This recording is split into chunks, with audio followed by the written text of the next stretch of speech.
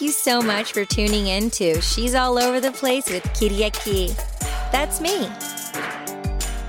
Welcome to She's All Over the Place. I am so excited to have you here. I have an exciting episode today and with a beautiful stand-up comic that's from Detroit. He goes by the name of Sherrill, and I met him in Clubhouse and I heard him, I connected. I'm like, Detroit roots, what? And I'm just like, yo, I would love to have you on my show. And he said yes. And so he's here. And listen, this show is to inspire you.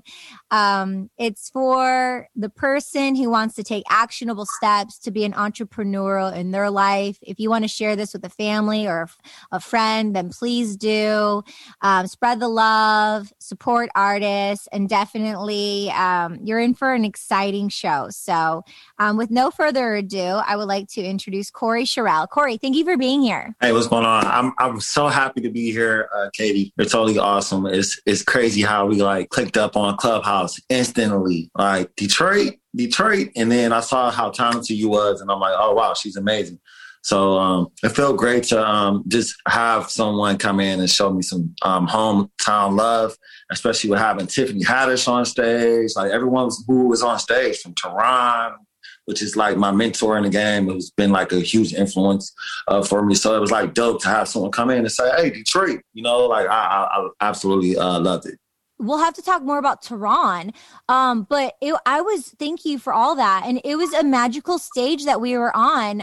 It was the Laugh Factory stage, the Laugh Factory out of Los Angeles, California. Yes. And I mean, I grew up in LA, so I was going past Sunset Boulevard like multiple times a day. You would just cruise down Sunset Boulevard. It's like the thing to do. Yeah. And when I first moved to Hollywood at the end of 2001, my first big time, huge event, Pauly Shore was there and I was there and he was passing me and I went right up to him and we had this magnetic connection and we were just like, boom. And we were like, I love you. How are you? We were hugging. It was so crazy. It was like we knew each other, but we didn't know each other. But I don't know if it was just that synergetic, energetic connection. No, that's it. When you connect and meet people, or if it was from watching movies growing up, but it's the same vibes of us being on stage together and connecting that way, on Clubhouse. Seriously, there were 4 Detroit artists. Besides me, there was 5 total. And I've never been on a panel or in a space where it's like, yo, Detroit. 2 people were from Flint. I was like, this is so cool. This is where I belong. It was it was really fun. So it was neat to, be a part of that community. So, ping me in and don't forget about me. Always keep me in the loop. Cool. So you're from Detroit, and where in Detroit are you from? I'm from the west side of Detroit, 7 Mile. So what's up to everybody from the west side of Detroit, CoreyBE.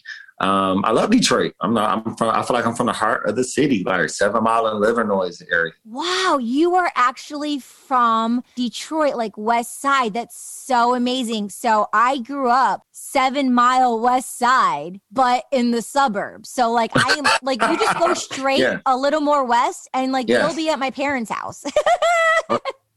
Seriously. But my mom, you're Ferndale. Pat, keep going. Gotcha. Well, on the freeway, Royal Oak, the Detroit. Okay. Yeah. So, seriously, but still, it's 7 Mile. The direction that you gave me were like this, but I get it. I know where you're at, for sure. I grew up going to parties in Detroit, electric EDM parties before, DJs were big in Western civilization. Yo, tell us some stories, 1, 2 stories about Detroit, growing up there, and some your experiences. Well, first of all, I want to say I love Detroit. I love what they're doing in Detroit right now, downtown Detroit. Shout out to Mumford High School. Well, being a Detroiter, it's a lot of different things that we all debate on that we're big on. One thing for sure, we're big on our sports teams. Okay, so even though the Pistons, they never kind of was a team that was desired team, but we were a tough team, And so I remember when I began to want to be a Michael Jordan fan, my grandmother literally telling me no, you can't get any Michael Jordans. You can get these Grant Hills. And so she invested no, we're going to be Detroit Pistons fans until until we win a championship or something. So I think just like sometimes having bad sports teams, and when like Barry Sanders became really good and became popular, just being happy. But all of my members in my memories of Detroit has really been about like more of a country aspect, because a lot of my family migrated from Alabama to Detroit. And so just that Southern aspect of like what a lot of us Detroiters have, I believe, like I want to say that because like it's not like New York. New York is totally like, you could go here. Detroit is more like home. Like people have backyard parties. And so like, that's where the comedy started for me, in the sense was like the barbershop. Like we had the real true barbershop experience where your barber was so funny or whatnot, So I kind of, yes. Like you see in the movies, right? They have scenes, and that's because it's part of the culture. Oh, that's cool. Absolutely. Yeah. All right. Tell me another story about Detroit. Like some favorite places you like going to in Detroit, memories. Cajun Boiling Crab, I want to say, is one of my favorite spots to go to. I love the seafood. There's really good. They got the crab backs. Whatnot. That's on McNichols. And then the thing that you have to, so that's one of my personal favorites, but something that's like just amazing is you got to experience the Coney Island experience, okay? You got to know what to get, okay? So like my Coney dogs, I love the Coney Island experience. So when I come home, that's like my guilty pleasure. Yeah, and I'm Greek, so the Greeks own all those Coney Islands. Come on. So shout out to all your cousins, like, please give me a discount, guys. Now, when you see me, I should not have to pay taxes, okay? I mean, no, like the Coney dog. Yeah. Come on. Yeah. So when we're both in Detroit, we're going to make a plan and go there together, okay? We should do it. We can like go, maybe we can go on a hunt to find like the best Coney dog experience. Okay. We can do it. Yeah. Well, I'll ask some people. We can ask, we'll ask. So we can do like a research. We can find out. Yeah. We can find out. We could go there. I can be the tester. Like I don't really eat meat, but I think that's I'm like health conscious. You're plant-based? No, I'm more like on the pescatarian side of things. Yeah. I flirt with meat. I was a pescatarian for like more than a decade, for sure. I'm all about it. I know what you mean, but I just started eating beef not too long ago. I did my Viome. Have you done your Viome? No. You need to do your Viome. I'll tell you about the details about it, but you definitely need your Viome. It's all about gut intelligence and your gut health. And for me, I need to have beef. So it's everybody's different, but for me specifically, and I'm not an affiliate with them, so I'm not getting a 10% discount or anything right there. But I definitely know he was on Jay Shetty's podcast, and I listened to Naveen, he's a multi-billionaire. He went to the University Singularity. He has a beautiful family, and he created Viome for the health of humanity. So he doesn't make money from it. It's just costs, and he didn't do it to make money. He's already a multi-billionaire. But I know I listened to Jay Shetty's podcast that he's on, and I know Jay Shetty has a podcast, and his code is like Jay Shetty 10 or just Jay Shetty. So if anyone's listening to this and they want their Viome, there you go. But yeah. So moving right along, you're in New York City. When did you move to New York City? I moved to New York City 3.5 years ago. I moved to New York City, and my goal was to pursue like my comedy career, acting.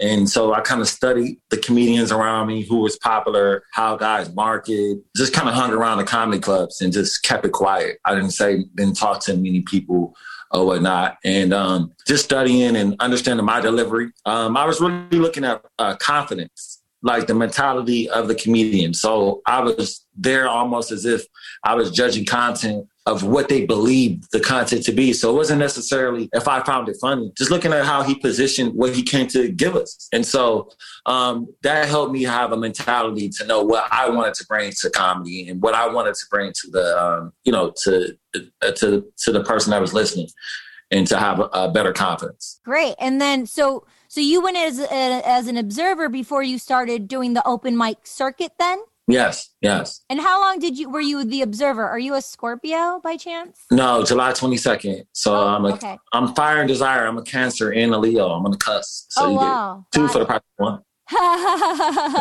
1. Very cool.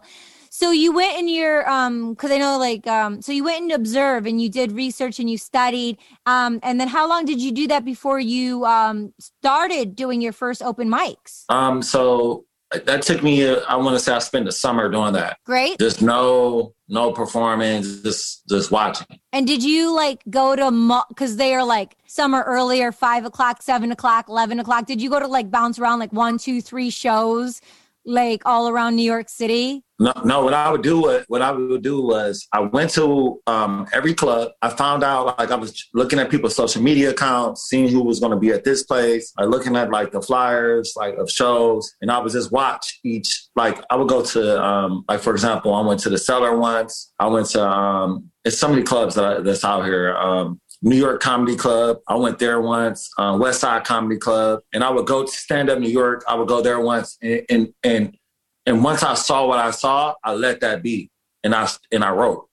And I became engulfed him. So I didn't hang out too long. And then I built my money up to market. So I got a job here to save up so I can be able to market myself because I wanted to have my own comedy night.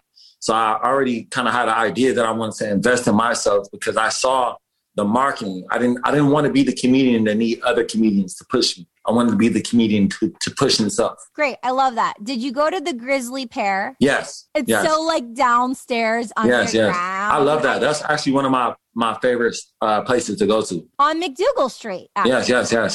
Yes. Yeah. Very cool. Yeah, that's a cool street. I love that street. Back in the day, Yoko Ono, she had a Monday night. My former manager, his dad it's Cafe Wah, and Yoko Ono had Monday nights there, and it was called The Happening, and it would be every Monday, and there was no alcohol, so they could stay past open till like 4 in the morning. But Jimi Hendrix performed there before he became Jimi Hendrix, and my former manager's dad actually gave him the $1,000 to go to London and do that performance. And I guess he like thanked 4 people, and it was. Oh wow! Yeah, I know. So that street is legendary, McDougal Street in New York City. No, it is. It is. It's very legendary. So, did you study comedy? Did you take comedy classes? If so, who did you study with? How does that look for you? All right. So with comedy, Ali Sadiq is the guy who I study. So Ali Sadiq is to me he's a legendary comedian. I mean, he's written for some of our top comedians in the world. From the Dave Chappelle's, he's worked along with so many people just in comedy. He has so much respect. It was his journey that was similar to mine. Growing up in Detroit, Michigan, I am one that I suffer from like a lot of kids in the inner cities and these broken communities. In a sense, we kind of suffer from not having the same normalcies as others. And so for me, Ali Sadiq, with knowing that he had a story where he was, in a sense, trying to break a generational curse. I mean, we all are in one way, whether it's just like love your family better, whether if it's like, if you're trying to break something and you want to be better, it doesn't matter if yours is different than mine. The fact that we want more is so dope. And so like for him, his story was so similar to mine that with him going to prison and being incarcerated. And he went to prison at 17 years old. He did 6 years. And I went at 17 years old.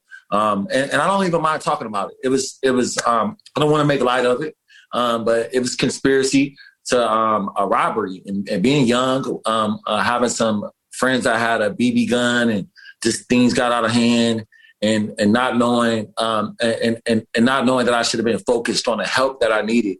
Because at this time I was a homeless kid and I was going through so many things in my life at that time that I believe a young man shouldn't have to deal with. I should have still been consistently asking for help. You cannot ask for help enough, whether if you go to the fire department and ask for help, if you not have a healthy living, or if you go to your neighbor or a teacher, but you have to ask for help.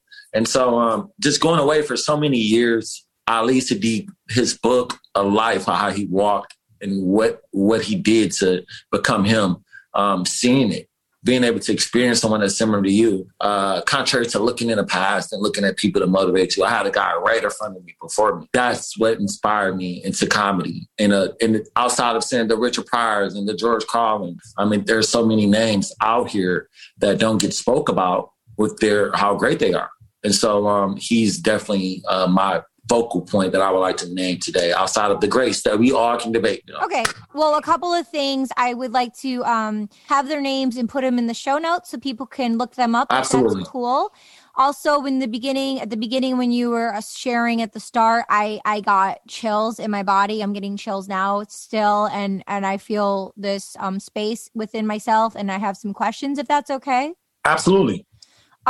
So initially there was dysfunction in the home for you to be homeless? Well, my mother was a prostitute and a drug addict. And so I lived with a classmate my entire high school. So he ended up going to college to Notre Dame, and I had a scholarship to play ball. And it was just a thing of my last year. His mom said, "You need to find somewhere to live, Corey." And I had no family to really call and contact. And I'm 16 years old at this time, and I'm like, call my cousin. My cousin said, "You can live with one of his cousins."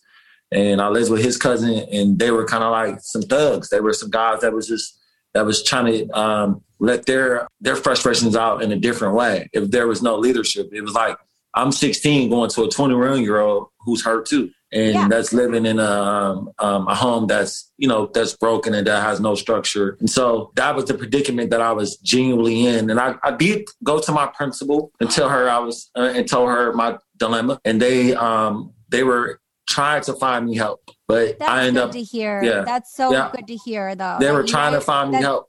It's so good that you were that you opened up and went to the school. That's great. I stayed with my coach for a couple of days. So it was like but it's still overwhelming to have a kid that you have to take care of for a whole year. Yeah. That's a lot on someone. And then you don't want to just say, go to the system. And so when we have what the solution for this, because I want the listener to know, I mean, so many people, I'm sure that's writing comments or have something that they may want to say.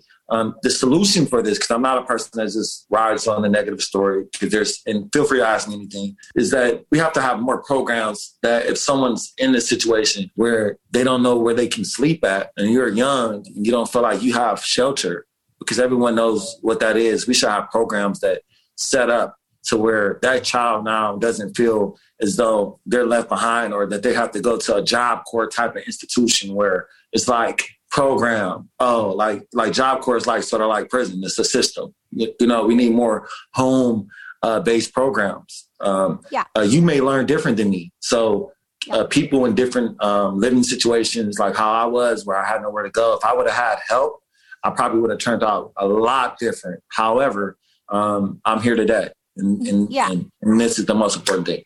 Yeah, and there's some kind of analogy where some people say, like, before we come, if you saw the movie Soul, did you see the amazing film Soul?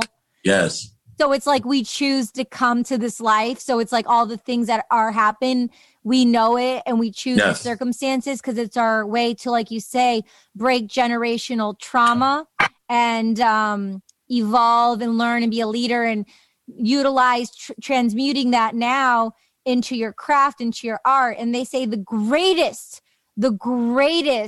comedians are the ones that are so funny. They're the ones that understand the depths of the soul and have been hurt so much that they just want other people to laugh because they know how painful it is. AKA, or now not AKA, but I guess a reference that comes to mind is Robin Williams, God rest his soul. How people know the pain. And so I'm sure you've gone through a lot of mental struggles with everything we're talking about. I'm a big advocate for mental health. I have my own stuff that I've worked through. It's not about me right now, but I feel ya, and I understand. And so one of the things for you to do, and loving Detroit, are you going to curate and team up with people? What is one of your goals and visions to provide that stability and platform with your voice and your name through comedy, with your affluence as an entertainer for humanity? Are you going to do those kind of things maybe in Detroit for the people there? Yes. Well, for me, in Detroit, what I have going on already, I brought up a comedian by the name of Wavy Crockett out of Detroit. So he's based in Detroit, and I've also linked with like the Duro Earls. So many different comedians that's there, Mike Larry, and I'm forming a brotherhood and a system of just like open dialogue on creativity. Also, I want to say is I'm also pushing, I have my own foundation that I work with, Grill World, and where I just promote like going to counseling. I went to Landmark Forum. I believe counseling and finding some way of, to go to someone that you can talk to and let this out. There's outlets for the frustrations or the things you don't get, the things that you don't know, and the whys. There are solutions for those things. And so just showing that the youth that, look, man, your stories like mine, this is how you can format the story you do want, and a lot of it is writing down what you want your life to be like and how you look for it to be. And then now you go ahead and you make that into existence. You go ahead and be strong and stern. So I hope I'm answering your question. Like, I love this interview, by the way. So. Oh, you're so sweet. Me too. Yes. I'm just like right in it. I'm so grateful for you. Thank you. So you don't know what you don't know that you don't know that you don't know. The white canvas Landmark. Hey. So how far along did you get in Landmark? Oh, that's a good question. I love the questions. Oh, all right. Well, I was like a potential poster boy for Landmark. Okay. I came in there. I was like the NBA symbols. I mean, Landmark is great. I mean, it's everything is what you take, man. Yeah. Sometimes Landmark definitely conditioned me to know that I can get outside of the things that were holding me back, and I did. Yes. No, I'm not claiming no organization. Yeah. But I will honestly say that my experience was nothing but fruitful, great. I'm grateful, and it was definitely one of the most dearest things ever happened to me in my life. I'll never forget Landmark Forum. I agree. That's a fact. Yeah, I agree. I'm right there with you. I'm all about it. I only did the first program. I didn't go on. My partner Nikki Scorpio, he like full on went like full all the way. Yeah. I was like, all right, buddy, that's good for you. I'm good. Yeah. I'm good right here. But yeah, that's cool. And then the next thing is I was wondering, so just kind of like a sidebar joke. So you're not an affiliate for them or anything, like? Yeah. We've been watching you. We've been watching you, Katie. We want you back, Katie. We need you. No. I mean, no. Anytime people are always scrutinized by what they stand for. And I mean, at least someone's trying to stand for getting people through their breakthroughs. I mean, look at us. We have America that says, on one hand, in God we trust, which we should, but then we won't even tell people that milk doesn't do the body good. Right. We will not. Yeah. We will not tell people. So I look at Landmark Forum. You have to be courageous to stand up and say you want to help people. I'm telling you, man, because there's people that could help people, but they don't. So it was definitely a time that I needed. Because America has been domesticated. We've been conditioned and domesticated to be small. No. Oh, well, fine. Discipline is good to a certain extent. Exactly. But yeah, we need, but we're primal beings, Exactly. Yeah. So but to be able to break out of our own conditionings, to break out, to be a leader is a responsibility, right? Right. It's ability to respond. So the next thing I want to know about, speaking of the Detroit artists that you're bringing up and the community in Detroit, what about the comedy clubs there? Because I didn't grow up going to any comedy clubs in Detroit. I just knew one in like my local area, but you had to be 21. So I wasn't able to go. You know what I'm saying? Well, okay. I want a special shout out to Kip Fowler. He's a promoter in Detroit where he has like a lot of the rooms, the smaller rooms throughout Detroit. And he's definitely promoting for a lot of artists to be able to have a voice in Detroit and to be able to, work and kind of work material and get that hard rooms. But I think that we could have a better comedy scene in Detroit. In my opinion, a more diverse scene, because we have a lot of comics, but then you have to look at like the market. What does our market allow us to have? So our market produces a lot of dope talents. I mean, a lot of dope talents. Tim the Tool Man. I mean, I can go to a lot of people from Michigan that's like just very talented. I just think that I would love to have more of a community, how maybe LA artists have, in the respect for the different genre of comedians. So I haven't really witnessed that, but it feels good to like know that I come from John Witherspoon. I mean, so many comedians that's from Michigan. That's like super dope. That's pops off of Friday. I don't know if you're familiar with John Witherspoon. No, not John. Yeah. John Witherspoon. No, John Witherspoon. He's on. He plays on Boondocks. He's the father's on Boondocks. All right, I'll have to see it. It's a good. Yeah, show. you have to check it out. It's a good show? Yeah, it's funny. Okay, cool. Boondocks is pretty funny. Regina King is the producer. It's a pretty legendary show, actually. Oh, cool. I like her. I was on a talk with her, and it was right after the riots, and SAG had a panel of, they call it like diversity or people of color or something like that, and Sterling Brown was on the panel. Oh, wow. Sterling Brown was on the panel? That's so dope. And Regina King, and I was being an ally, and I was like, I'm like, listen, there's 150,000 people in the union. I'm like, only X amount of people were at this event. I'm like, people need to be showing up more. And I was like calling out my union members. I'm like, you need to be showing up and like being at these meetings to educate yourself on like what we can do for actionable steps and stuff. And then my mind was going all wild, and I'm like, I'm going to I produce it, but I'm going to hire an African American or an African writer, director, and all talent, and, just hold space to, do that. So it was like something I was curating and putting it together so I could take actionable steps. And then I started like taking actions to, just being more mindful of how I could be an advocate and learn more.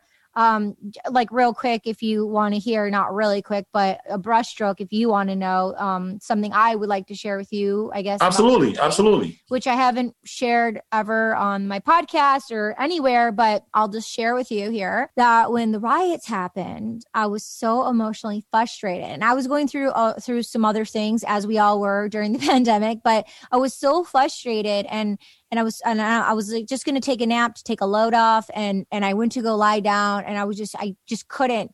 And I was so restless. I just popped into my studio and I recorded a piece, and I told my story. And I told my story of turning a blind eye and how I was taught to turn a blind eye and how I didn't know certain things. And when I was little, I only watched the news like twice because I'm very sensitive and empathic. So I never watched the news because I knew at a young age, these people are being brainwashed.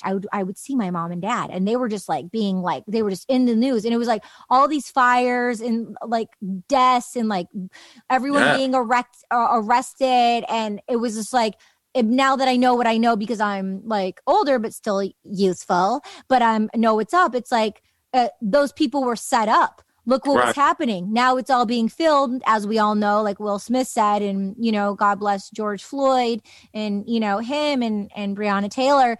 But prior to that, now that I'm reflecting on it, and I'm like, oh my God, when I was little, although I didn't watch it, like I heard about it, all the homes being burnt. Who was really burning those homes? Why would because when I was a kid, I remember like why would people want to burn their own homes? Yeah, their homes were probably being burnt down. They probably weren't burning their own freaking homes, and all the murders and things they were saying they were killing. Like people in Detroit were killing each other, but were the people in Detroit really killing each other? No, it was probably what we already know. Maybe the police doing things, stepping over boundaries because of, those all those circumstances. So anyway, I was taught like to turn a blind eye, to not say anything, to like, not right. Kind of like, don't worry about what doesn't have nothing to do with you. Like a lot of people do that. Like just, and let me say this, the thing that why I'm so passionate about when I hear women speak about what Black people are going through. It's because women, in a sense, is like the closest thing, like any woman of color. It's so close to the experience. In my opinion, this is just one version of my opinion. I can relate because how many times as a woman, your voice wasn't matter, or how men can over-sexualize women, or the rights that women have to go, like the right to vote. Just, the pay, the fact that, you know, a lot of women, just being a friend with a male, just the cautionary flag that you have to put up just because you're a woman. So, you know, for me, I'm very passionate about the George Floyd situation. I'm very passionate about us standing up for what's right. I mean, it's time, man. We should be so happy with where we're evolving as humans, from just looking back then and to looking at where we are now, to be optimistic, man, about having a better world where humanity matters, not color, not this and not that, not things that we should be able to instinctively just say, look, man, everyone should be treated with love. Everyone should get a fair education. You know, so these things are extremely important to me. And I love that we connect on that level. Like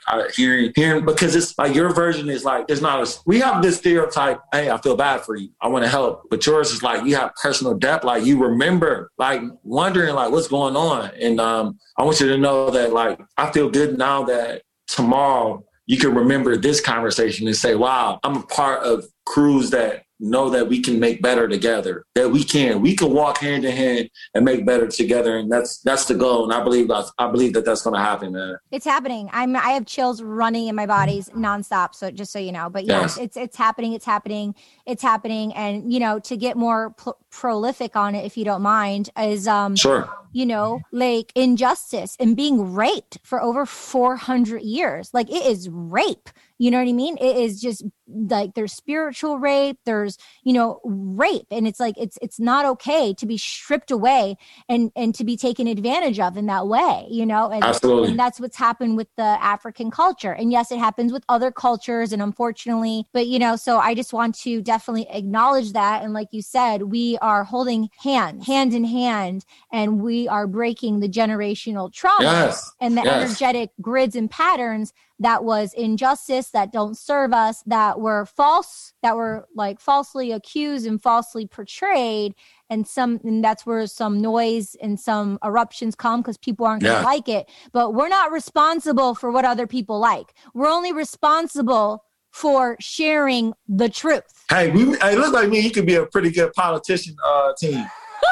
I said, yeah, what she said. Yeah. That's right. Detroit? I'm doing for Katie, guys. Yes, we're doing something in Detroit. Yeah, we're like, you see, I got my finger to point. We both got our pointing fingers. Yeah. Me and her, we like to point at it. We can point. That's right, girl. Yeah. For all you need to go, if you're listening, just go to the YouTube on the Sophisticated Psychos channel and just watch our pointing session back and forth over here. Yeah, but that's seriously, right.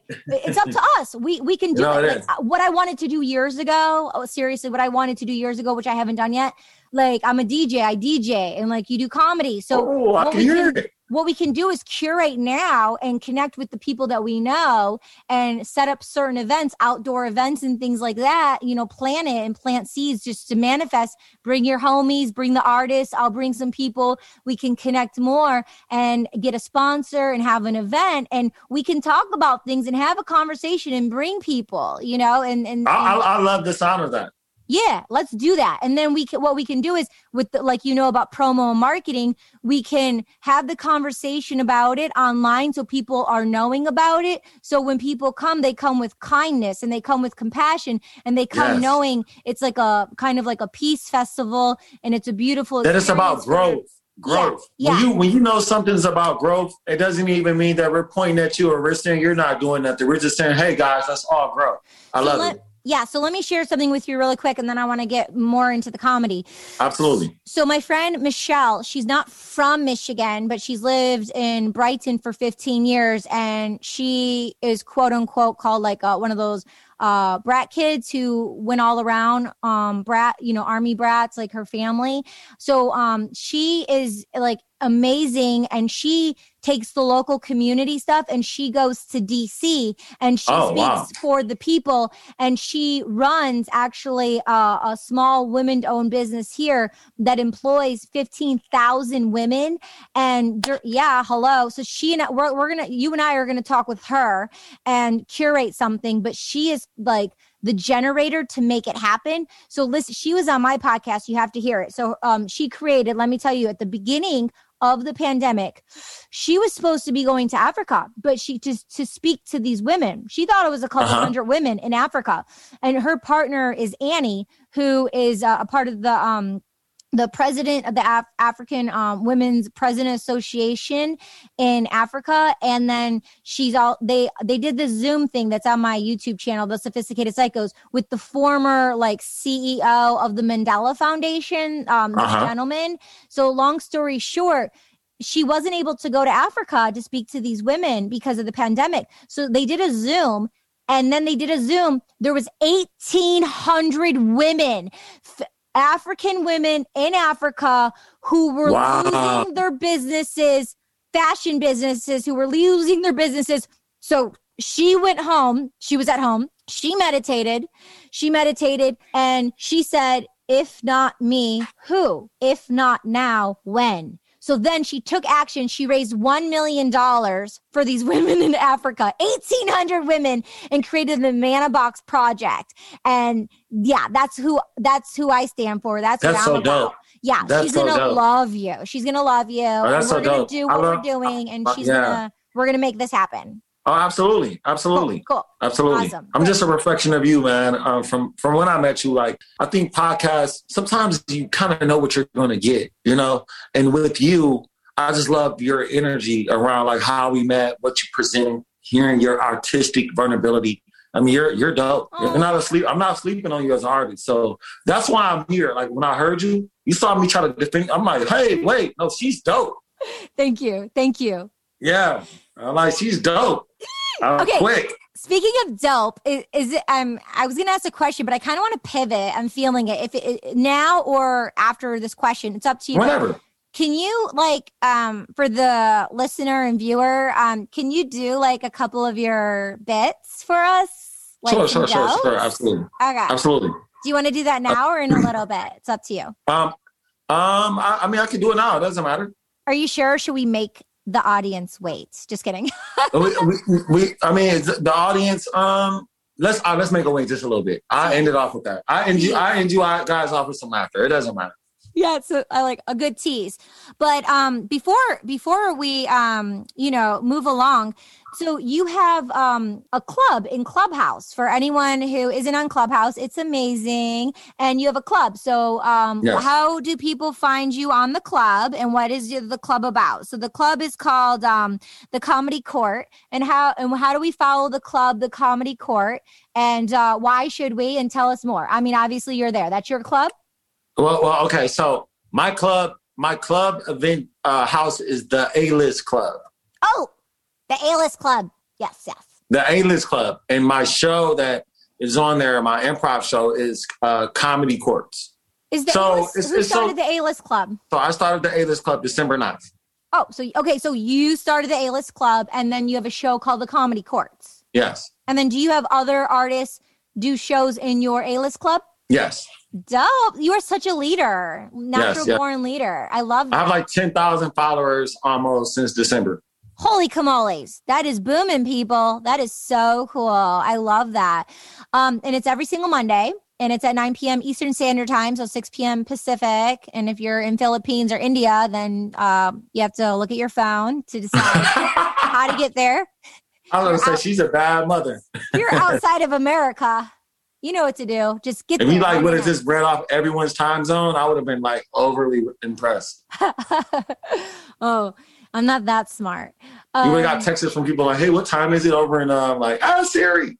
Yeah. So you haven't done any performances in the stand-up clubs in Detroit because you started researching and you started doing stand-up in New York? Yes. I heard that it was the toughest place to do it. So I said, I might as well either start my career somewhere tough and I didn't realize how hard it was, but I came out pretty natural. You're like me. You like a challenge. Yeah. I mean, it is what it is at the end of the day. If you're going to do it right. Exactly. It has to be the best. All or nothing. Yeah. Yeah. Give it all you got and then regroup with what you have. Okay, so how does a comic get booked on comedy? Well, the best thing I can tell a guy is get a solid 5 minutes, 5 to 6 minutes. Okay, once you get your solid 5 to 6 minutes, then get someone to record your solid 5 to 6 minutes where you're showing what you do, and then Google the comedy clubs that are like just surrounding areas and ask them, hey, can I get your booking information? I'm a person that would like to submit a video to you. Like any other job opportunity you want, put yourself out there, send your content. Because in a lot of sense, if you don't ask, open mouth doesn't get, closed mouth doesn't get fed. And so in a sense, like you want to put yourself out there to let them know like, hey, I'm available. Everyone's not going to bite to that. But some people may see your potential and say, oh man, yeah, I have a show, or yeah, man, I would love to have you a part of this. So that's one way for a person to start. I started with my own movement, Manhattan Raw and Brooklyn Raw in New York. So I got here, was like, these guys is making $150. I can make $150 promote me. You know what I mean? And then from that, it became a thing of like, now I have 40 people ready to come see me. So what do I do? Then it's like 50 people. Then I have 60. And I'm like, oh, snap. I have something going on here. And so that's how it grew for me.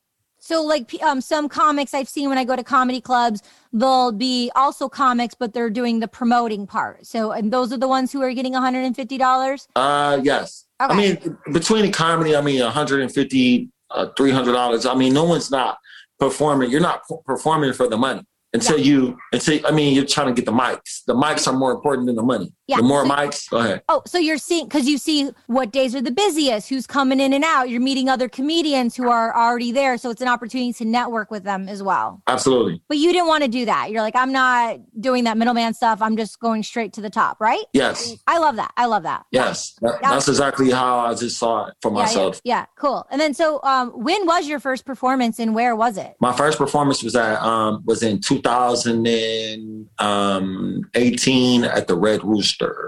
Oh my God. I love the Red Rooster. I've been there only twice, but holy awesome. Yeah. Talent the Comedian. Who? It was Talent the Comedian, Hamburger. They were on like Def Jam Comedy and they were hosting the show. And I had a red blazer on. And when I sat right in the front and they started making jokes on my blazer. And then they said, what do you do? Who are you? And I said, I'm the funniest guy in here. And then he was like, oh, you think you funny? Get the mic. And they gave me the mic. And I went in my set and they were like, okay. And then people was laughing and they was clapping. And then that's when my career started off. Boom. So the universe that you were in flow, like it was in flow for you. That's a really cool story. Yeah. Wow. At the legendary Red Rooster. Oh my God. Okay. So when things lift a bit more, we definitely need to have some food there. Oh yes, let's do it. And so that was downstairs that you performed? Mm-hmm. Okay, because I've heard like jazz music, but I haven't seen any stand-up comedy there. Yeah, so. Downstairs. Well, that's so cool. How many nights a week do they have stand-up comedy there? Well, I know they were doing it every Talent. He kind of started out with like Chris Rock and all those guys, Chris Tucker. And so Talent was he had his own night there weekly. So right now I don't know what they're gonna do because the pandemic, whatnot. So he already had an act and he was like allowing acts to come. So he already had a lineup, and then here I come, and I'm like, I'm the funniest guy in here. And then it's just then people like give him the mic, and y'all picked on him, give him the mic, and they gave me the mic. And wow. Yeah, I know. I pinched myself. If you asked me what I said, I couldn't remember. so in the front when you walk in, there's that area where there's a DJ. So I talked to the person there and I was talking to them about I was going to DJ there. And then the pandemic happened, but I wanted to DJ there. Isn't that so cool? I like really connected with the GM. I don't remember his name. I had his card, but life took its course. But DJ Masai. That's him. That's my guy. That's Masai. I think I think that was his name. Yeah, totally. Yeah. That's so cool. Cool. Okay. And then also there was this really cool guy there. You're probably going to know his name. But they had like cause I'm a painter too. And they had all these aprons and our server he's the guy. He made the whole collection for everyone in the restaurant. And he got a deal and he was doing very well. And what a great market. Cause I mean, they were so cool. So I had his card. We were going to do stuff together too. And then, you know what happened? Now you have me though, so I'm like a missing connection. Now you have your Detroit because I love them there. The Red Rooster. Shout out to Red Rooster on 125th, guys. If you here, make sure if you're like checking this out, that's definitely a spot that you want to get something to eat.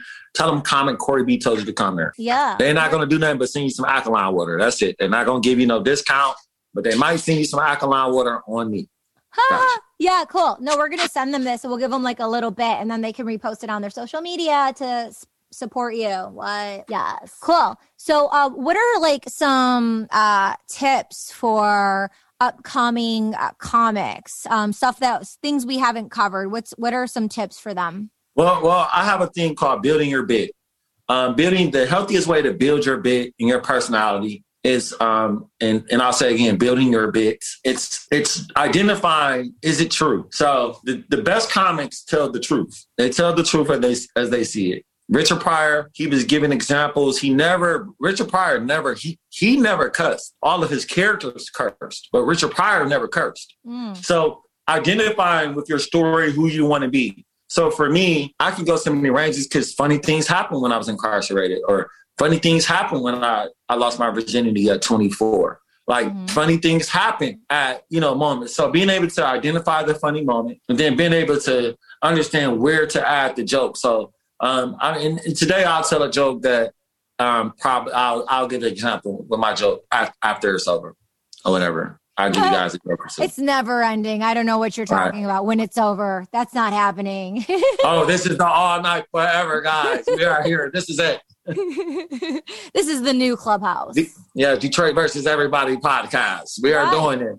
I need to get some of those. I need some of that gear. Maybe we should reach out to them to be our sponsors. I know them over there. Yeah, let's reach out. They need to be the sponsor. What? Let's have that happen. Do you have any like favorite poets, or do you do spoken word poetry? Like what's the vibe in that area? I can appreciate quotes from like Tavis Smiley. I really enjoy him. I'm not really like a big poetry person. I kind of I have my own sayings that I write. I'm more like building my own quotes. So I have quotes like, life can be exciting, but don't live life to where excitement runs your life. I write things like that, power, strengthening quotes and stuff. So I'm a reader though. Like the last book I read was Race After Technology. Wow. By Ruha Benjamin. And it broke down life after technology and what that looks like and the new Jim Crow code. Like, so I'm always reading things that can enhance my today. Yes, I love that. Very cool. Very cool. Because you so much look like a poet, I got it in me now. Yeah.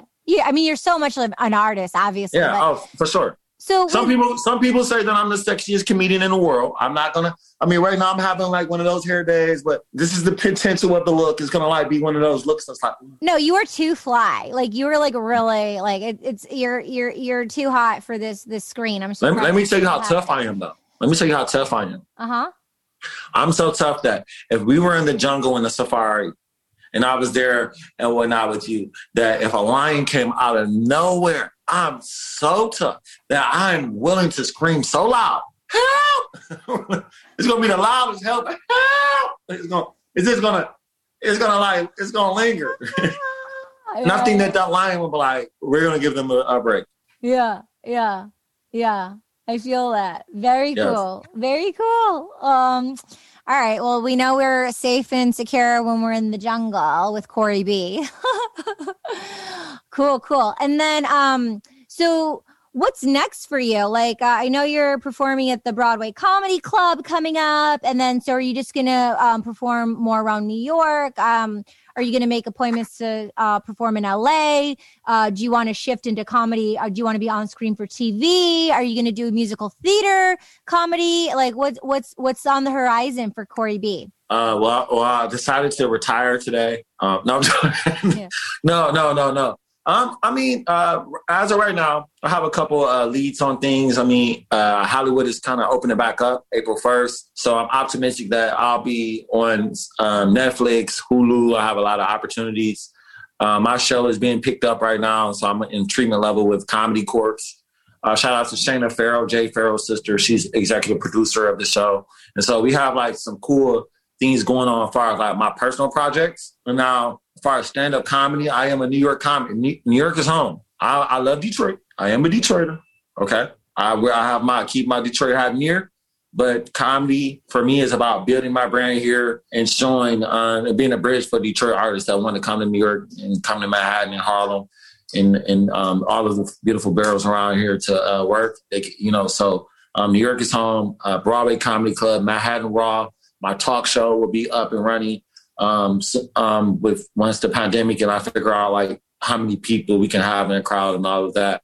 So hopefully that'll be going on soon. And really just trying to figure out what me and Teron, like Teron is like definitely one of the homies in comedy. Okay, so I met him on Clubhouse and so like cool. I'm a fan. Awesome. Cause like a few weeks ago, he posted a comment and he's like, Clubhouse gang, fire, fire, fire. And then so I went to his, and I wasn't even like in a comedy room. It was like a different room.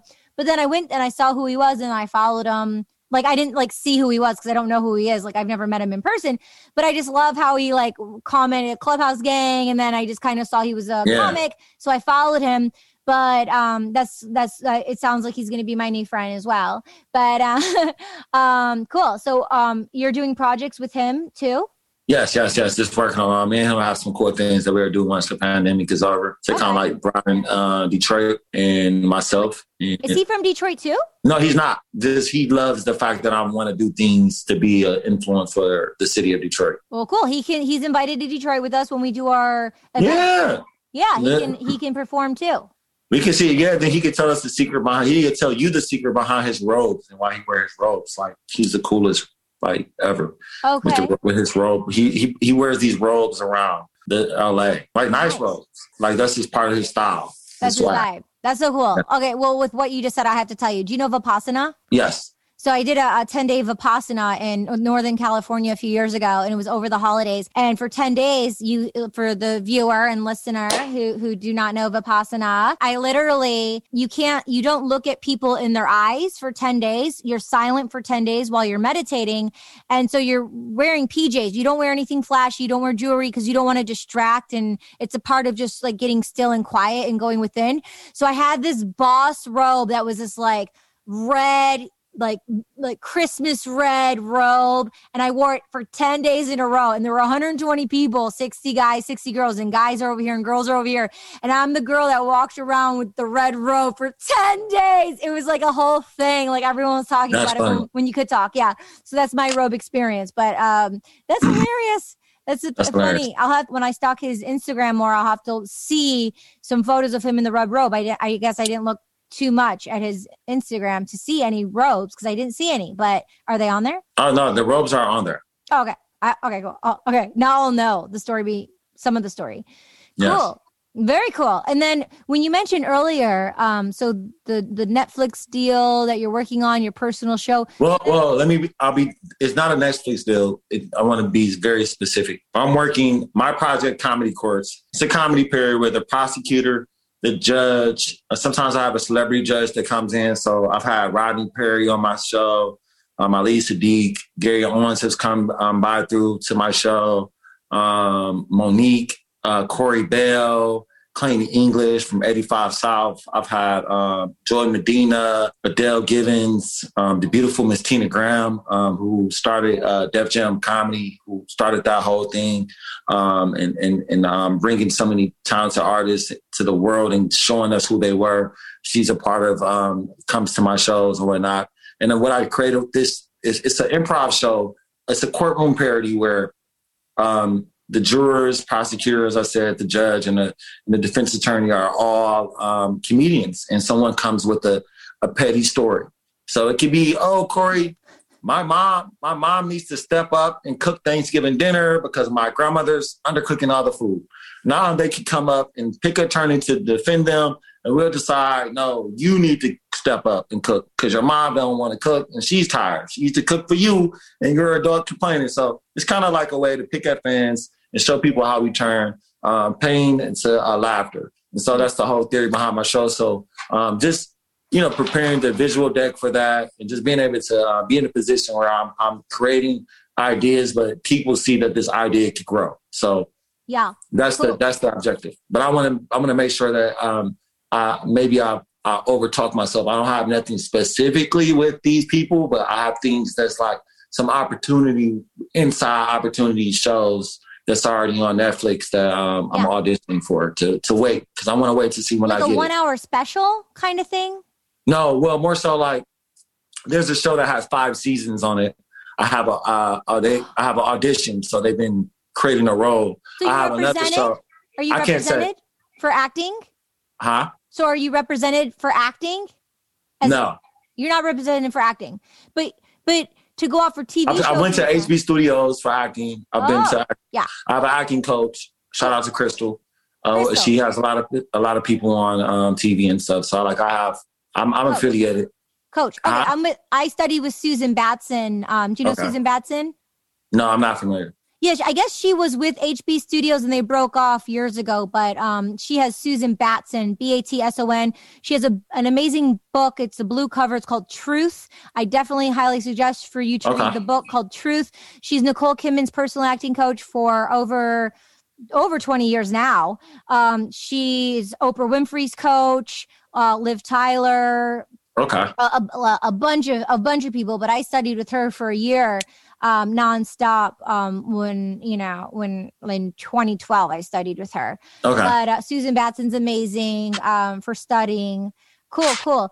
Yeah, it sounds like you need some kind of agent to be representing you as a comic, so you can be on the on the TV shows as a stand-up comic. I mean, it's only been the thing is, let's not count 2020. No one worked. So I started in 2018. Mm-hmm. So I did all 2019. I did my first comedy special, Booed Up. Relationships ain't, I don't want to blur, but and I did that, and then you have 2019. I'm discovering myself more and more. And then you have 20 that no one really lived through because of things. So I believe that I would have probably I've turned down 90 Day Fiance. Not what was this? The spinoff from 90 Day Fiance, like Love Island.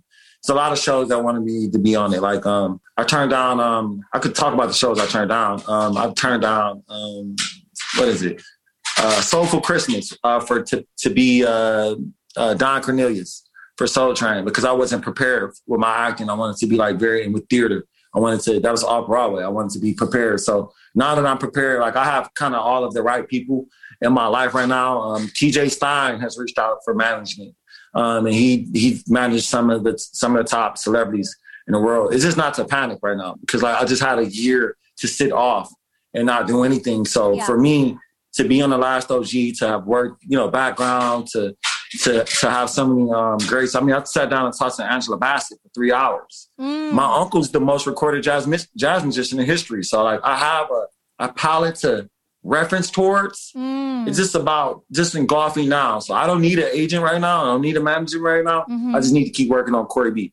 And all of the elements are going to come. In flow, they'll come together. It's great for the listener and the viewer to not rush things and have this illusion, the idea that you need certain things. Just trust the process and enjoy the process. A lot of people want to get to the end goal, the destination of the end goal, when the end goal isn't probably going to be what you envisioned it to be anyway, because life takes its course as it does. But just to really enjoy the process of writing and researching and being connected with people on an authentic level and being true to yourself. So it sounds like you have a really great head on your shoulders and a beautiful blossoming career going on. Thank you. So. And one last thing I want to say, a saying that a lot of people say, Hollywood's going to call you. They'll call you.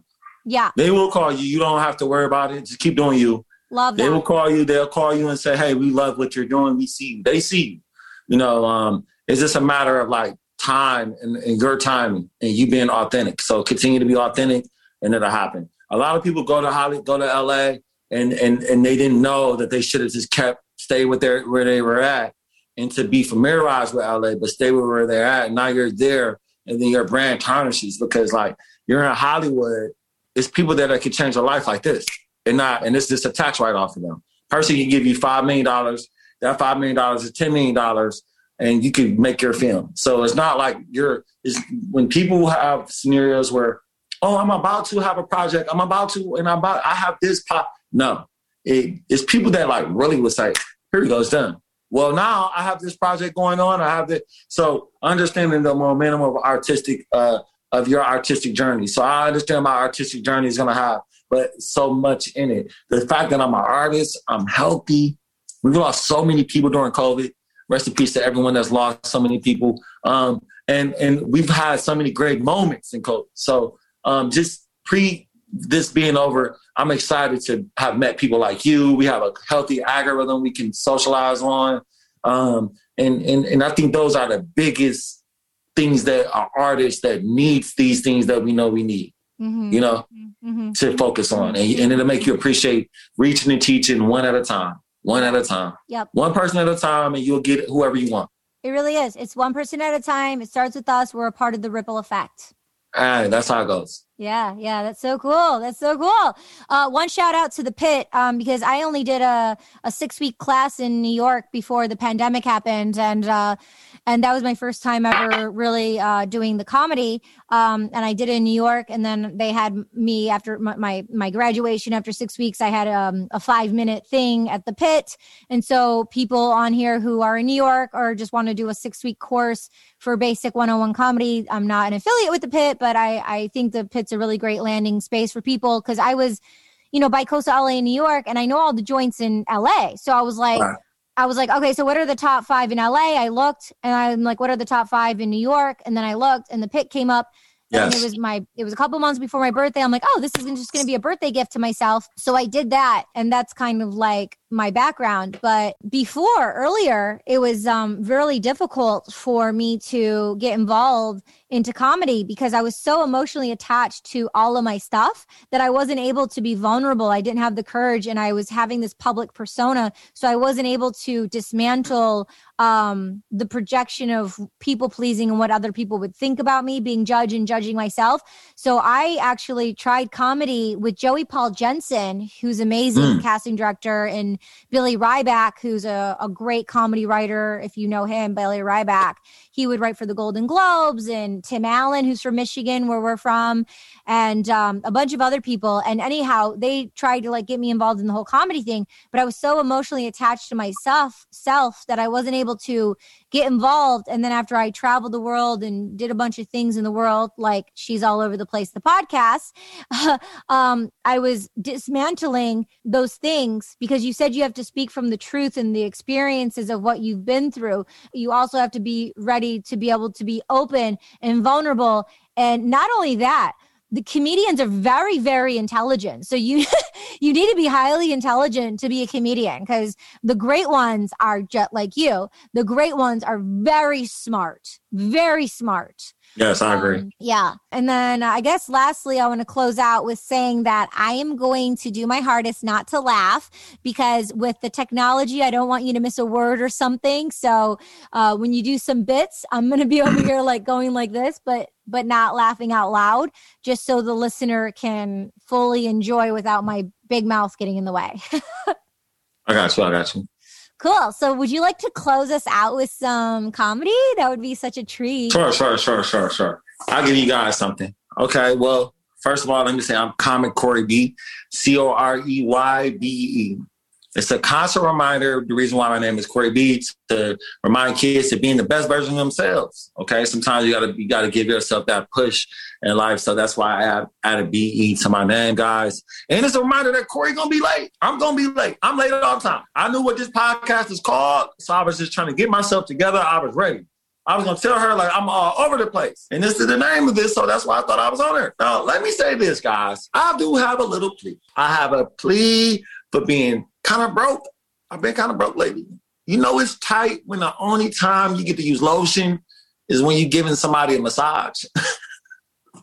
That's how tight it is for me. I have to go over to somebody's house and say, oh, can I use some of your lotion? I'm over at my neighbor's house, looking at my hands, they're real ashy, because it's tight. No comedians are making money. Look, I went on a date the other day, y'all. Now, my thing is this. Some people say that black people, we think we the coolest. Some people say this white folks is uptight. I won't say neither, okay? But what I will say is this. The Chinese people need to learn some sensitivity. I'm on this date. This lady didn't hand me my card back, talking about prepaid card decline. Why she have to tell this lady my money situation?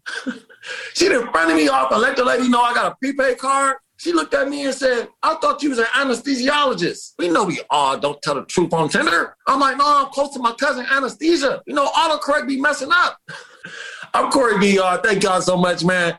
Thank y'all for just listening to some of my style or whatnot, guys. And by the way, what did I say to the lady that for those that want to know? I told her and I said, look, my card didn't decline. It's trying to decide if it's trying to pay for this date or not. Okay? So that's what happened, y'all. That's my story. I had to tell it my way. I'm CoreyBE. Thank you so much. Cool. I just want to hit a little something.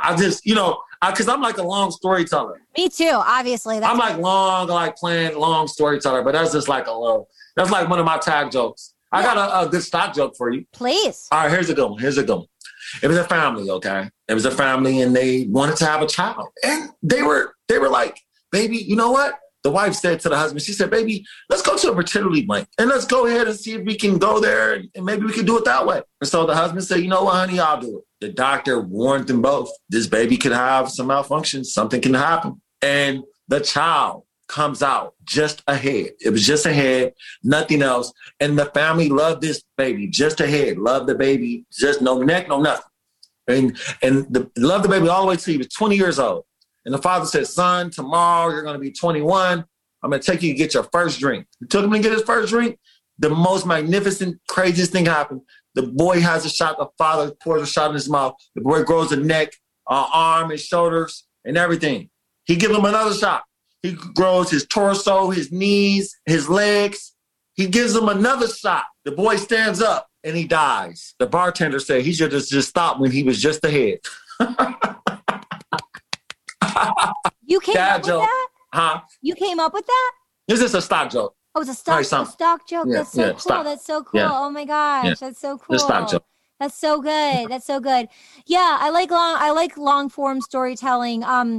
Thank you. And I feel like Kevin, when I was watching all these comedians, because I got a list when I was in the class of all these people to watch, I just went on a binge and I was just watching to see, who's who. And when I was watching Kevin Hart, it took a while for me to understand his comedy because he's just really all over this place and he does a long form, but it all weaves in. But he's kind of hard to keep up with energetically. But yes, you have to like listen to him for a while to kind of get his flow. He has a way. Do you have you know what I'm talking about? Yeah, it's a way. It's a way of like for example, let's say if all right, here we go. I'm about to create a story right now. This is a creation. So I'm thinking about spelling, how people sometimes struggle spelling, okay? Are you a Christian? Me? Yeah. Would you consider yourself? I'm Greek Orthodox Christian. Can you spell Deuteronomy for me? Spell what? Deuteronomy. Deuteronomy. The books of Deuteronomy. Isn't that in the Bible? Or can you spell first and second? Can you spell Corinthians? No. I mean, yes. All right, my point. All right, so C-O-R. This is about to get into my joke. I'm not saying you can't, but these aren't words that you spell on an everyday basis. Okay. So I'm about to get into my joke. Think I can't spell. So my area, if I was going to write a joke, because the whole time during the pandemic, I've been writing themes. Okay. Right. Did you hear that, people? During the pandemic, he's been writing his work, not doing nothing. Themes to keep me busy because it's like not fun if I'm not performing it. But I could write down irritating things about cooking, okay, and then or I might do a theme that says what I hate about shopping. So I hate a lot of things about shopping. Shopping with my grandmother at a time, maybe shopping at the grocery store with a woman. Let's say if I want to write jokes, like I write themes that I can tag a lot of stuff to. So right now it's spelling. Okay, so I could start off with the joke and say, I'm on a date, y'all, and I'm going to date everybody. And I know I messed up when I got a text and I answered the text back. First of all, you shouldn't be texting at the phone anyway if you're on a date. I should have my phone down, okay? And fellas, I'm not talking about face down. I'm talking about having it down up. That tells you, ladies, I don't cheat. Okay. Now let me say this, but I'm not doing that. I'm on the phone. So I'm on the phone texting and I see my date. She's paying attention. And then out of nowhere, guys, as I'm texting, I stop and I say, definitely. Like now, my point is this. The fact that she wanted to stop the date because she saw that I couldn't spell definitely and I needed to use audio speaker to spell that's all right. Who's she judging? Like, ma'am, can you spell definitely? And then I can hand the mic to somebody and that could throw them off and in the crowd and then I can pull the mic back. People laugh. I'm like, no, seriously, like you have different type of people. If language that was that important to her, she could have sent me a voice message that says, if we were out on our first date and there was an emergency, what would you do, CoreyBE? And I would have said to her, call an ambulance. And right then and there, with me saying ambulance and our ambulance, she would have known that I might struggle with reading or struggle with using audios. Like this is improv right now. So taking it and letting it go organically, like, and just letting it grow. Oh, that's your vibes. That's my vibes. Not when I'm performing, but this is, I don't know why it's called and I put it on. I'm so sorry. What? No, I got a phone call while I was on the phone with you. You're popular, obviously, duh. CoreyBE is so popular. I don't know how we're on the phone so long. I mean, you've gotten like 17 calls since we've been talking. I don't know how, and I actually did put it on airplane. I don't know. Airplane? Not airplane, I mean the moon mode.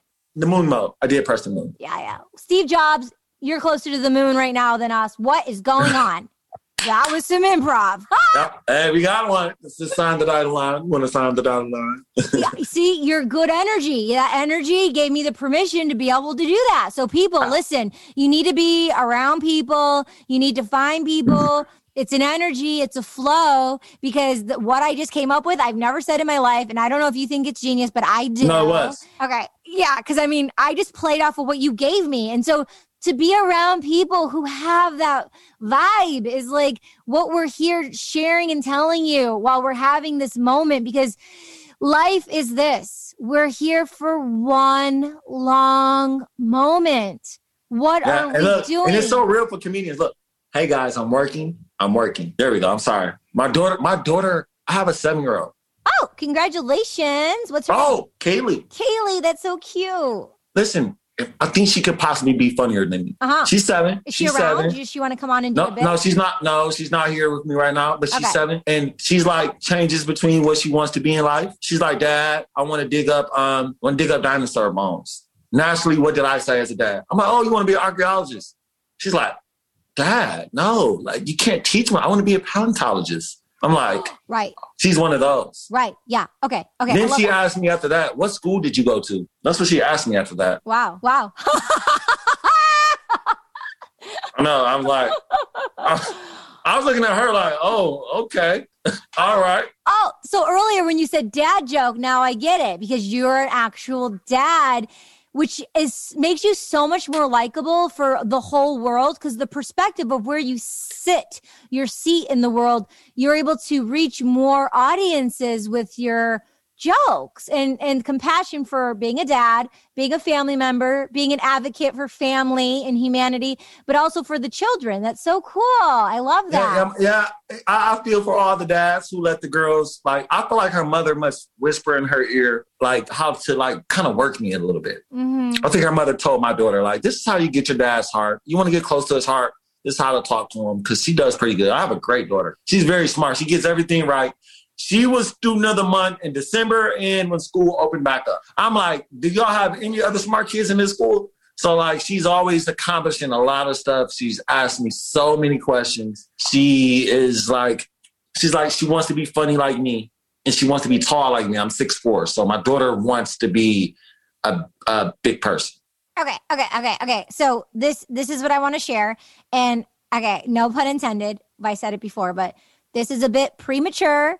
Ha ha ha. No pun intended, because she's 7. But I've never, ever invited a 7-year-old on my show. But if you ever want your daughter on my show, we need to get a permission slip from the mother. Yes. But anytime she is ready, whenever she's ready, and we want to bring Kaylee on. She's funny. She's invited. It can be whatever she wants to talk about. Funny. Then bring it.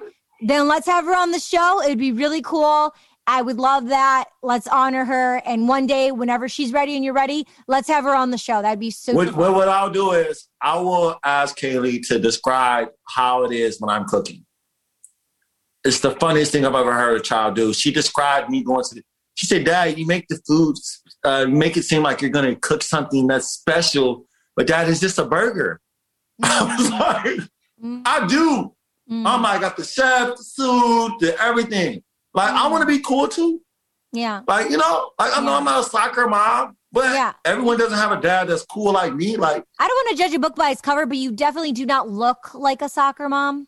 See, I already see your team, Kaylee. You see, I've been giving you 45 minutes of my life, 5 minutes of my daughter, and you choose her. Women, you guys stick together. And I'm gonna tell you this. Well, it's important to make a choice, right? Listen, yes, it is.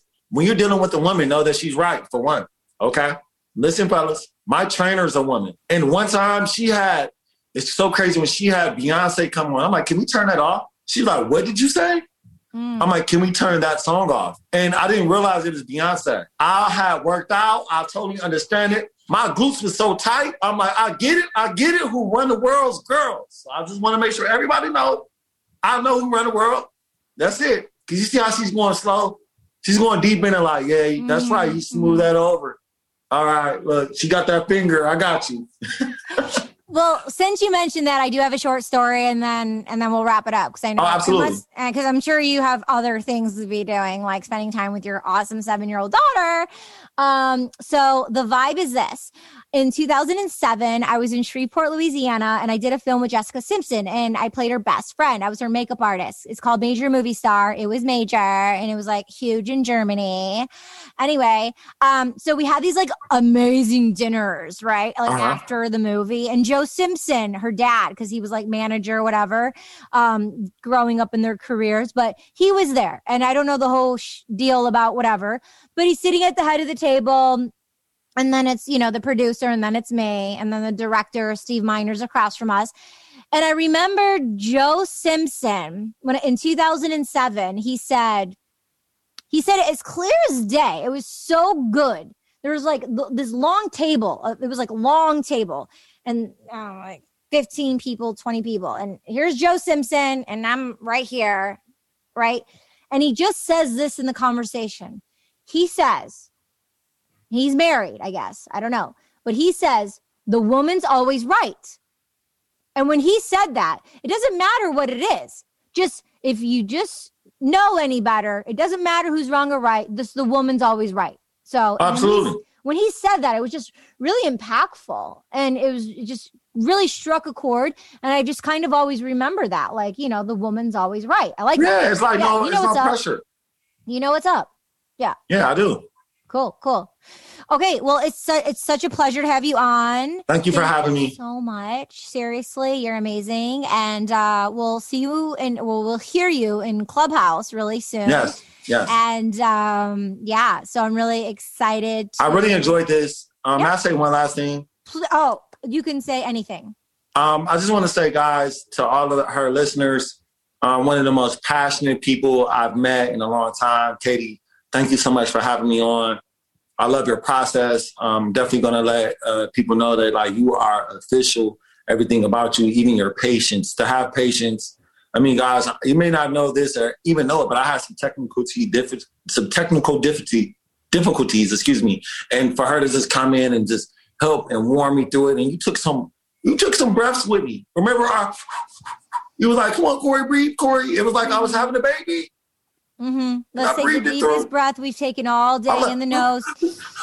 She's like, let it out. Wipe your tears, Corey. It's okay. Let's reset. Let's reset the neurotransmitters. Yeah. We have 60 to 70,000 thoughts per day. 90% of our thoughts are the same thoughts. What thoughts are we having? We fire, we wire, we fire, we wire, we unwire, we unwire, according to Dr. Joe Dispenza.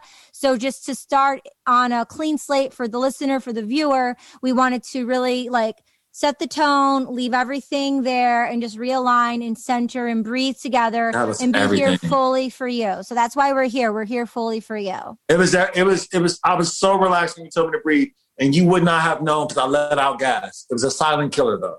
It was. That's why I kept making a face. I wasn't about to cry. When you said breathe the way I did, I never breathed. And she's like, have your hands up, Corey. Put your knee up. And I had my knee up.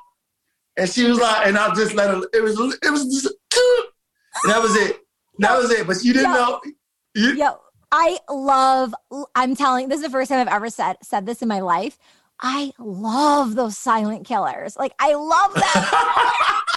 You're like, yes. Yeah. I want to have bubbly stomach. You're like so excited. And look, you know what's so funny about this? You guys get to see that I have like some I'm like a color coordinate type of guy. Like, I'm like big with the style. Even my sweats. When I want, because I'm supposed to be showing the top up, I'm like moving around. I'm like, oh shoot, they see I have sweats on. But I'm totally glad that I came to your show. Anytime you need me, I want to come back. Yes. Oh no. I mean, seriously, I would love to have you back immediately. Like that's definitely. Absolutely. Maybe we could come with a theme or something, or I could come and do like a show. I wasn't prepared, but I have like 1,000 themes running through my mind. Yeah. And I also know this is a show for everyone, so I have to take so much out of my mind. for the record. Yeah, but I'm always prepared to deceive. We plan to deceive, and God willing, it's the first of many, and it'll be different subjects all the time, right? That's the point. She's all over the place. It's. I'm an advocate for mental health. I'm an advocate for environmental justice, social injustice, Black Lives Matter, LGBTQA plus community, women empowerment. I'm here for the artists. I'm here for the planet and for the world and for the human. Are you here to let me borrow $20? No, 22. How about 22? 22. That's cool. Venmo, no problem. 22. I got 22. I got you. 22. No, seriously, when I send money to people, like if I'm sending like $100, I don't send 100. I send 111.11 I'm one of those people. If I'm going to send you like $50, I'm going to send you 55. Got you. I'm about to start doing that. Yeah, my birthday's 11/11, so I'm a numbers girl. I love your energy. It's so magnificent. Takes one to know one. Ooh, look at that. Ooh, look at that. Hey, look, that's point. That's wrong. Let's make them jealous. You make sure you add her. No, she's a one. She's cool. 11111, hun. What's the 411? I'll tell you the 411. I'm 313. What? I get it right from 7 Mile West Side. And we get it right. Okay. Yeah. I love it, Katie. I gotta go, Katie. I don't want to leave you. It's been real. It's been so real. Yeah. Next time I'm not going to be so polite. I'm going to do what Joe Rogan and all the other podcasters do. I'm going to be like, ha, ha, ha, all over the mic. I know you should do one with like having your head down. Like start the show like, start the show like going off on someone. And then come back and be like, hi. Can we do that next time?